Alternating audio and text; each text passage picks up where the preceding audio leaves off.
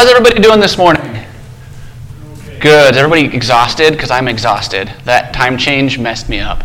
So we're going to have a little bit of grace with us all today with our message as well. I don't know why they have to keep changing the clocks like that. It drives me crazy.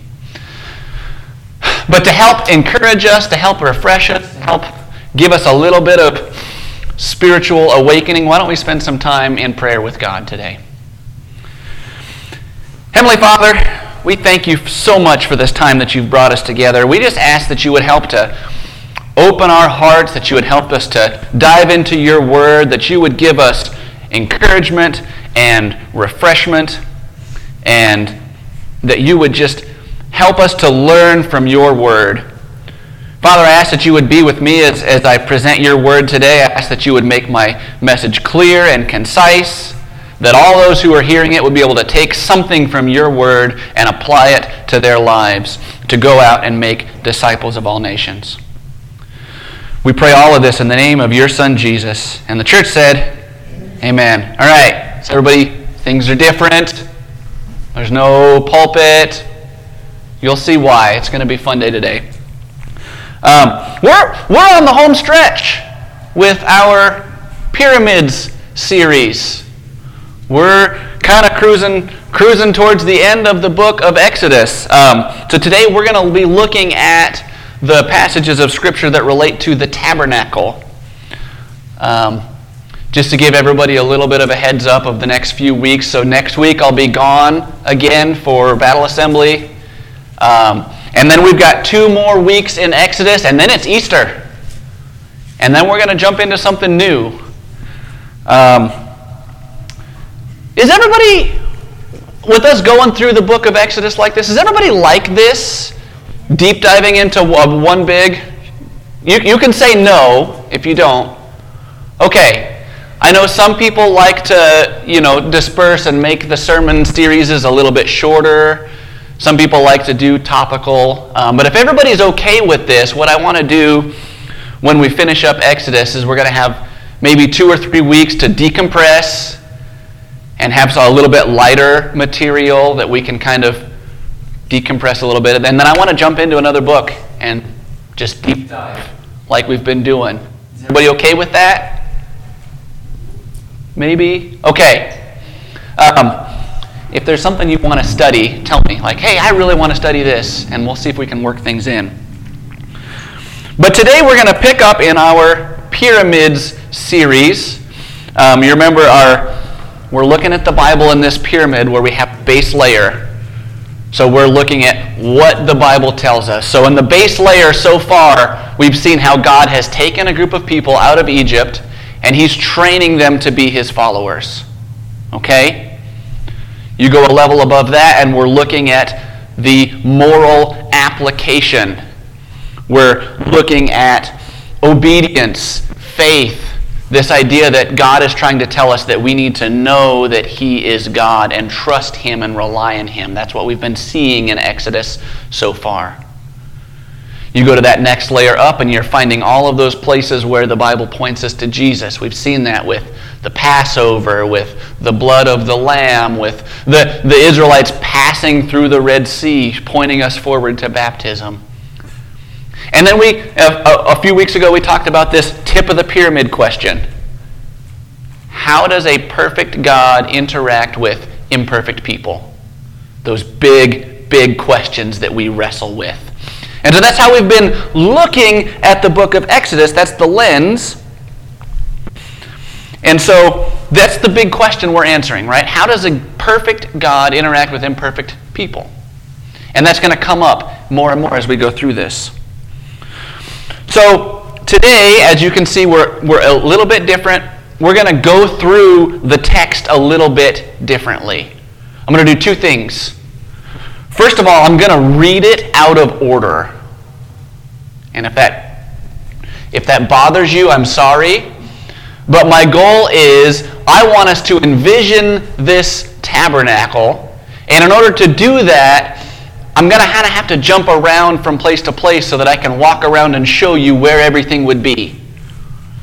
So if you're trying to follow along on your Bible, I've got it up on the screen. Just know that we're not going to be going straight through because I want to really present it to you in a way that's approachable. And so I'm going to have to take bits and pieces out of order so we can really understand this tabernacle. And the other thing I'm going to do is I'm going to be reading today from a different Bible translation than we usually do. I'm going to be using the New Living Translation instead of the NIV. And the reason I'm doing that is because the New Living Translation does this really awesome thing where it takes all of those ancient measurements like cubits and handbreadths and stadia and all of those things, and it converts them to feet and inches and all of those measurements that we all understand. So just for today, I'm going to use this other translation because it describes things in ways that you and I understand. It's not like 14 cubits. I looked at Home Depot. I could not find a tape measure with cubits on it. And I'm not a math person, so we're going to use a translation that does that math for us. So you might notice as we're reading along that, well, this isn't what my Bible says. That's because they're doing that added step of doing the math for us. And I'm grateful for that. So I want to look at, the first passage I want to look at is actually in Exodus 27:9. It says, "Then make the courtyard for the tabernacle, enclosed with curtains made of finely woven linen. On the south side make the curtains 150 feet long. They will be held up by 20 posts set securely in 20 bronze bases. Hang the curtains with silver hooks and rings." So I want you to imagine you're out in the desert, you've got this big, it's 150 feet long by about 75 feet wide, curtained off area with posts about every 7.5, 8 feet. So you can imagine the outside of our church building, on the outside, not the inside, from the corner all the way back to where the end of my office is. And then about the width of the outside of the building. That's this, can you guys kind of picture that's how big our courtyard area is? And then you've got posts. I need a volunteer. Mr. Richard? Yeah. So hold that right there on that thing there. About every 7.5 feet. So there's going to be a post right where he's at. You're going to have a post here. You're going to have a post here. And you're going to have a post here. Boom, boom, boom. So you can picture about where these columns are. Pretty close. All the way across. Sorry. This is going to be very disorienting to you guys, so I apologize in advance. Okay, let me roll this up. You're not done yet, I promise, so you'll be holding that. So you're inside of this big courtyard, and then imagine here as we walk in the building, this is coming into the courtyard, our front doors. Now I'm going to jump to Exodus 27:16. It says, "For the entrance to the courtyard, make a curtain that is 30 feet long. Make it from finely woven linen and decorate it with beautiful embroidery in blue, purple, and scarlet thread.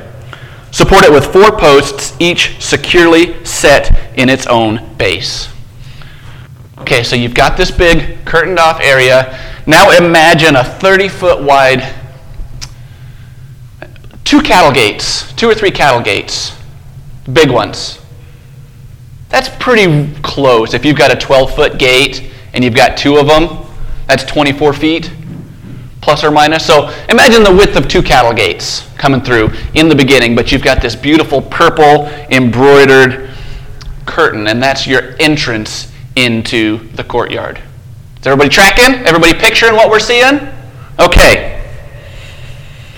Now we're going to jump back up to Exodus 27:1.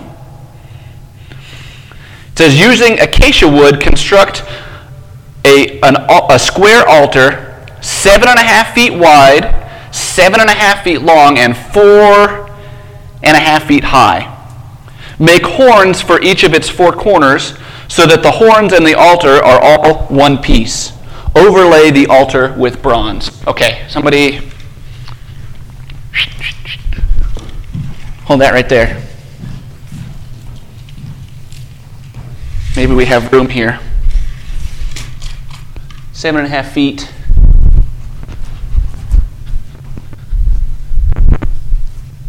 This might be my last sermon. Ron and Sue might be like, all right. Yeah. Okay. So 7.5 feet. Hold that down there. I didn't verify whether or not this would stick. 7.5 feet is like there. And 7.5 feet this way. Hold that on the corner. We're going to come right there. Okay, we don't have room to build the whole altar here. But you can imagine it. Square. Right about there. And then we're going to come up. It's going to go under your chair. So there's an altar right here. Okay? This is where all of the sacrifices would have taken place when they would have brought the animals in through these double cattle gates, and they're doing the sacrifices and they're burning the animals on the altar, okay? In this area right here. And it's got 4 horns on all 4 corners. Those are important. Those horns on the altar were something that would have represented power and authority to the Israelites. What's the part of the bull that you don't want to mess with? The horns, right? So this is a constant reminder to them of God's power and authority and ability to forgive sins. This is the place where when they did the sacrifices, they would sprinkle blood on the horns. If they were going to do a prayer, they would grab onto those horns and they would do their prayer right there. So those horns were very, very important. And then as you move a little bit forward, now we're all the way in chapter 30, verse 18. You can see how I have to do this out of order because I want to walk you through this. It says, make a bronze wash basin with a bronze stand. Place it between the tabernacle and the altar and fill it with water. Aaron and his sons will wash their hands and feet there. So the priests would come in and they would give their sacrifice, and then anytime they needed to approach the tabernacle, they needed to wash themselves in this basin. It wasn't to wash the dirt off their hands, it was a spiritual ritual cleansing. Because before they approached God, they needed to ritually remove themselves of sin. They needed to wash themselves clean before they stood in the presence of God. This feeds into our question. How does a perfect God interact with imperfect people?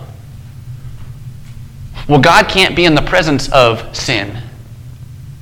And so they had to go through this process to remove their sin through this washing. And they had to be wearing certain special clothes. We're going to jump backwards now to chapter 28, verse 1. These are the priests. It says, call for your brother Aaron and his sons, Nadab, Abihu, Eleazar, and Ithamar. Set them apart from the rest of the people of Israel, so that they may minister to me and be my priests. Make sacred garments for Aaron that are glorious and beautiful. So God told them, not only do you need to be ritually clean, but you need to be set apart. You need to have special clothes on so that you can be the ones who stand between the people and God. That's what God is pointing out to us here in Exodus. And they had this medallion that they would wear. In 28 verse 37, it says, attach the medallion with the blue cord to the front of Aaron's turban where it must remain. So you can picture they've got this fancy get-up. There's an ephod and all sorts of jewels and stones, and they had this coin, this medallion, that went right here. And it says, Aaron must wear it on his forehead so that he may take on himself any guilt of the people of Israel when they consecrate their sacred offerings. He must always wear it on his forehead so the Lord will accept the people. So think about, I'm going to move our altar here in a second. Not only are they required to be ritually clean, not only are they required to do a sacrifice to be in the presence of God, not only do they have to have special clothes on, but they were required to have this special emblem that represented them taking all of their sins, all of the sins of the people of Israel, and placing it on this item. Also that they could be free of sin when they approached God. Because God cannot be in the presence of sin. That's what he's trying to drill down to the people. And as they would do their sacrifice, they would be ritually clean, they would put on their special get-up, they would have the medallion, they've atoned for their sins with the sacrifice, they've taken on the sins of the community, they've placed all their sins on this item so that they can approach the tabernacle, the actual tent inside the courtyard. Okay, go back to chapter 26, verse 1. It says, "Make the tabernacle from 10 curtains of finely woven linen. Decorate the curtains with blue, purple, and scarlet thread with skillfully embroidered cherubim. Join 5 of," this is verse 3.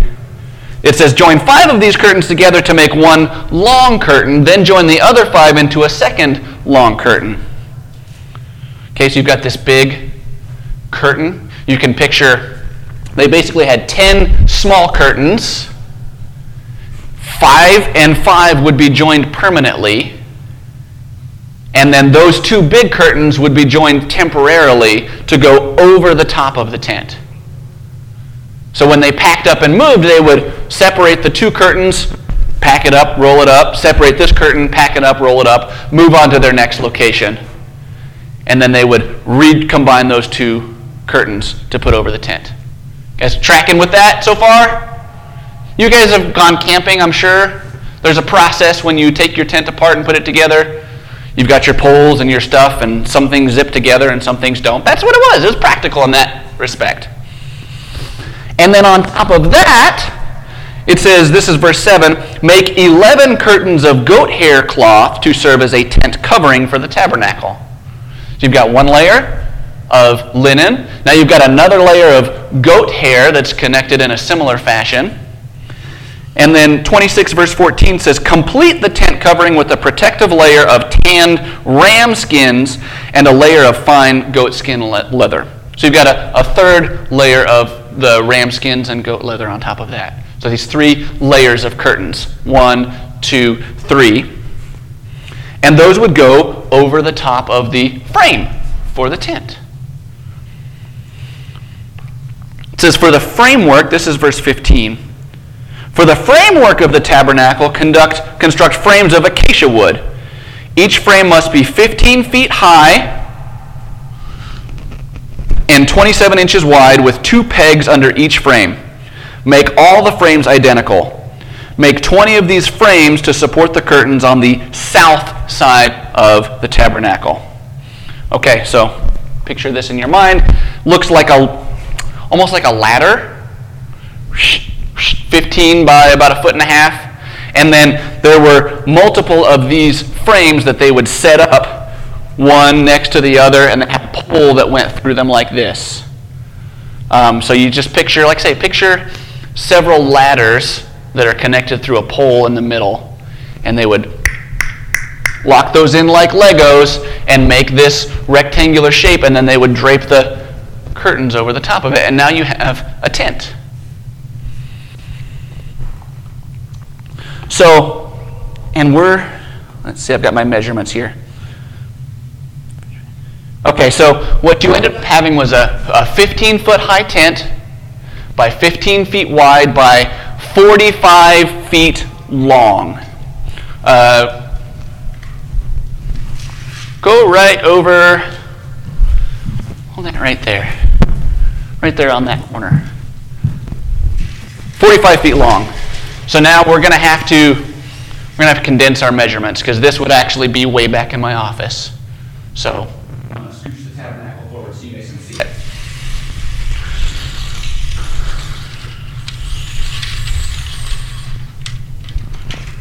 Right about here. Can you guys see okay? That's the length of our tabernacle, okay? Go ahead and just leave that on the ground. So right now you can almost imagine this room as being the tabernacle.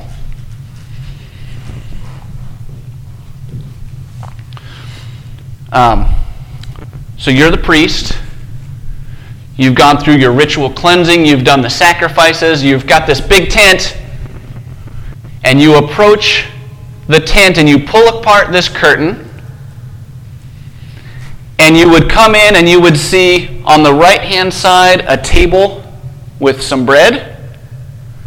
On the left-hand side you would see a lamp right over here. It was a menorah. You guys know what a menorah looks like from Hanukkah? That's what it was. It was that kind of a lamp. So as you're looking at me, you've got the table with the bread here. You've got the table with the menorah here. And then right about here you would have, actually if we're taking these measurements, right about here would be the altar of incense. And behind that, you would have a curtain. And a whole other room over here. 26:31 says, "For the inside of the tabernacle make a special curtain of finely woven linen. Decorate it with blue, purple, and scarlet thread and with skillfully embroidered cherubim. Hang this curtain on gold hooks attached to the 4 posts of acacia wood. Overlay the posts with gold and set them in 4 silver bases." So you can imagine right about here, post, post, post, post, and a curtain going across. It says, "Hang the inner curtain from clasps and put the Ark of the Covenant in the room behind it. This curtain will separate the holy place from the most holy place."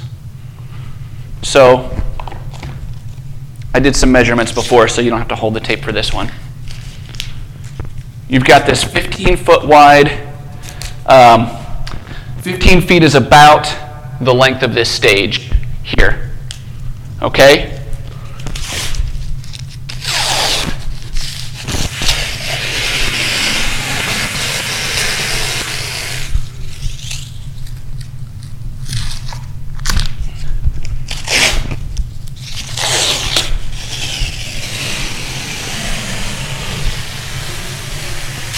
Oh no. Will somebody, you go hold that on the thing?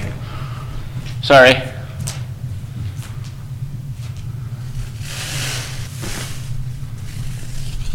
It's about right there. Am I on 15? Oh yeah, pretty close.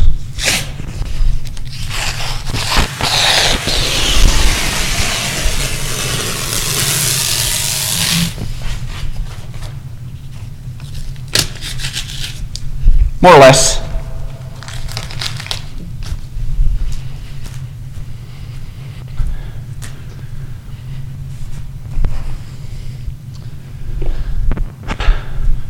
I don't want to step in there. Not yet. That is the location where they would put the ark. That's the location where they would put the commandments, the word of God. Everything would be behind that curtain. That's the most holy place.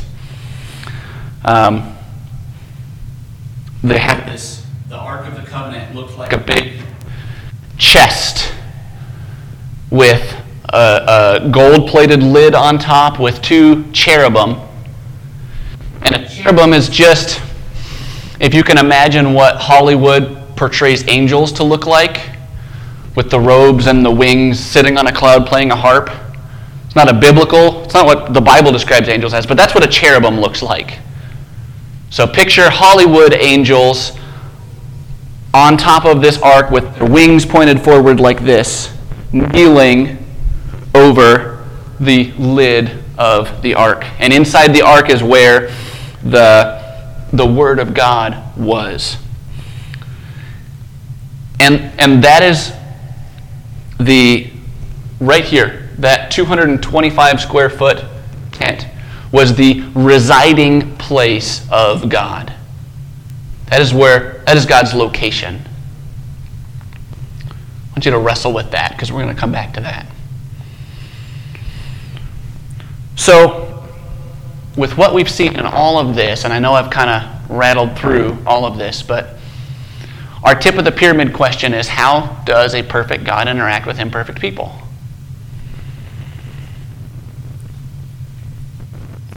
There has to be a sacrifice. There has to be something that takes away our sins. There's a moral debt that has to be paid in order for imperfect people to interact with an imperfect God. And in the book of Exodus, we're told that this sacrifice took place with goats and lambs and bulls. Something's blood has to be shed in order to pay for our moral debt.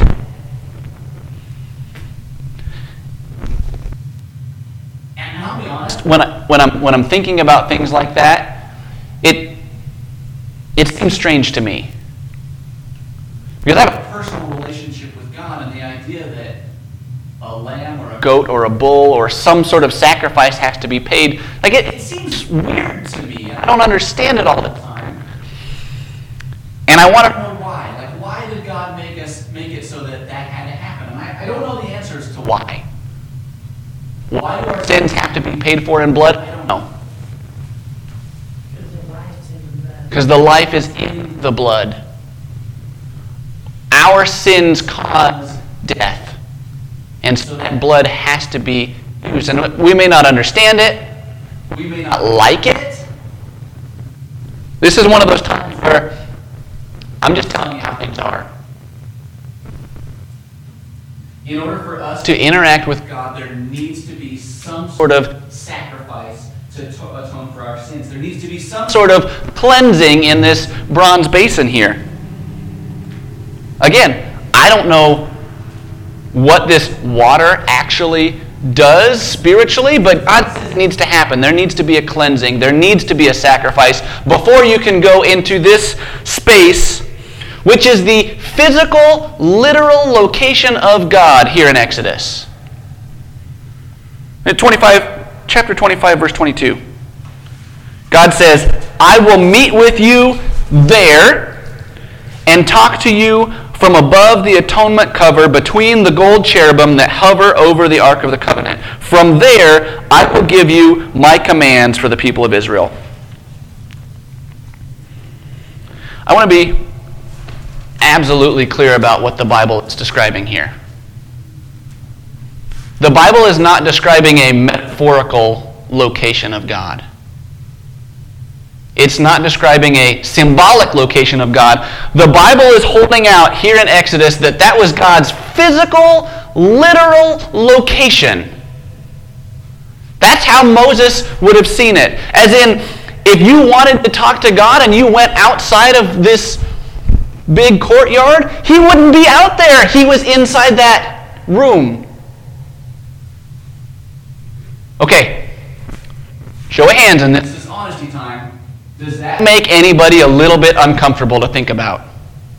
Good. It should. Because it makes me uncomfortable to think about.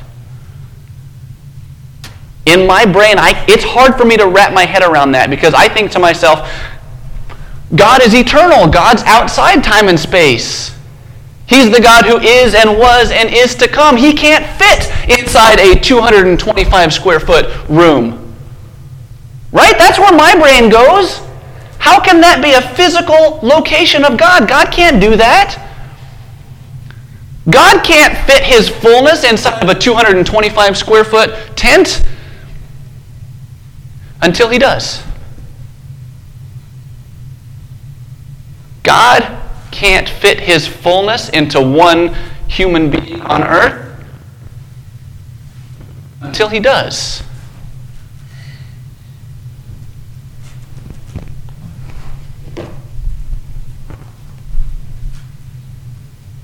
John 1:14 says, "And the Word became flesh and dwelt among us. And we have seen his glory, glory as of only the Son from the Father, full of grace and truth." We don't get to tell God what he can and cannot fit into. We don't get to make the rules that says God can't fit inside of a 225 square foot tent. Well, he did. We don't get to tell God he can't fit his fullness into one human being, because that's exactly what he did. I don't get to tell God he can't take away my sins. Whatever I've done is too big, too great, too unforgivable. I don't get to tell God that my sins are unforgivable and tell him he can't do something, because that's what he does. I want you to think about that for a second. God is absolutely saying here, he is dwelling among his people in this location. And if that's what he wants to do, he's going to do it. The Word became flesh and dwelt among us. You guys know what that word dwelt actually literally means in the Greek? It means tabernacled.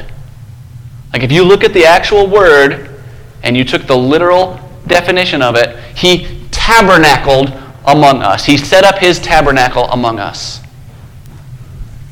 Jesus is absolutely the dwelling place of the fullness of God.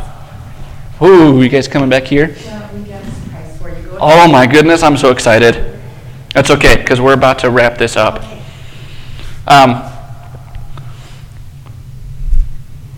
We don't get to tell God what he can and can't do.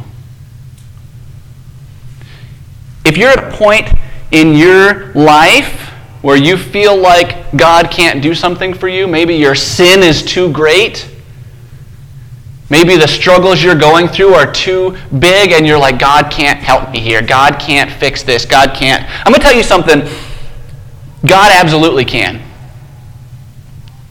If you're thinking to yourself, I'm not good enough, I'm not righteous enough, I'm not perfect enough to be with God, well, I've got bad news and good news. The bad news is you're right, you're not. You're not good enough, you're not perfect enough. But the good news is he absolutely can make you clean.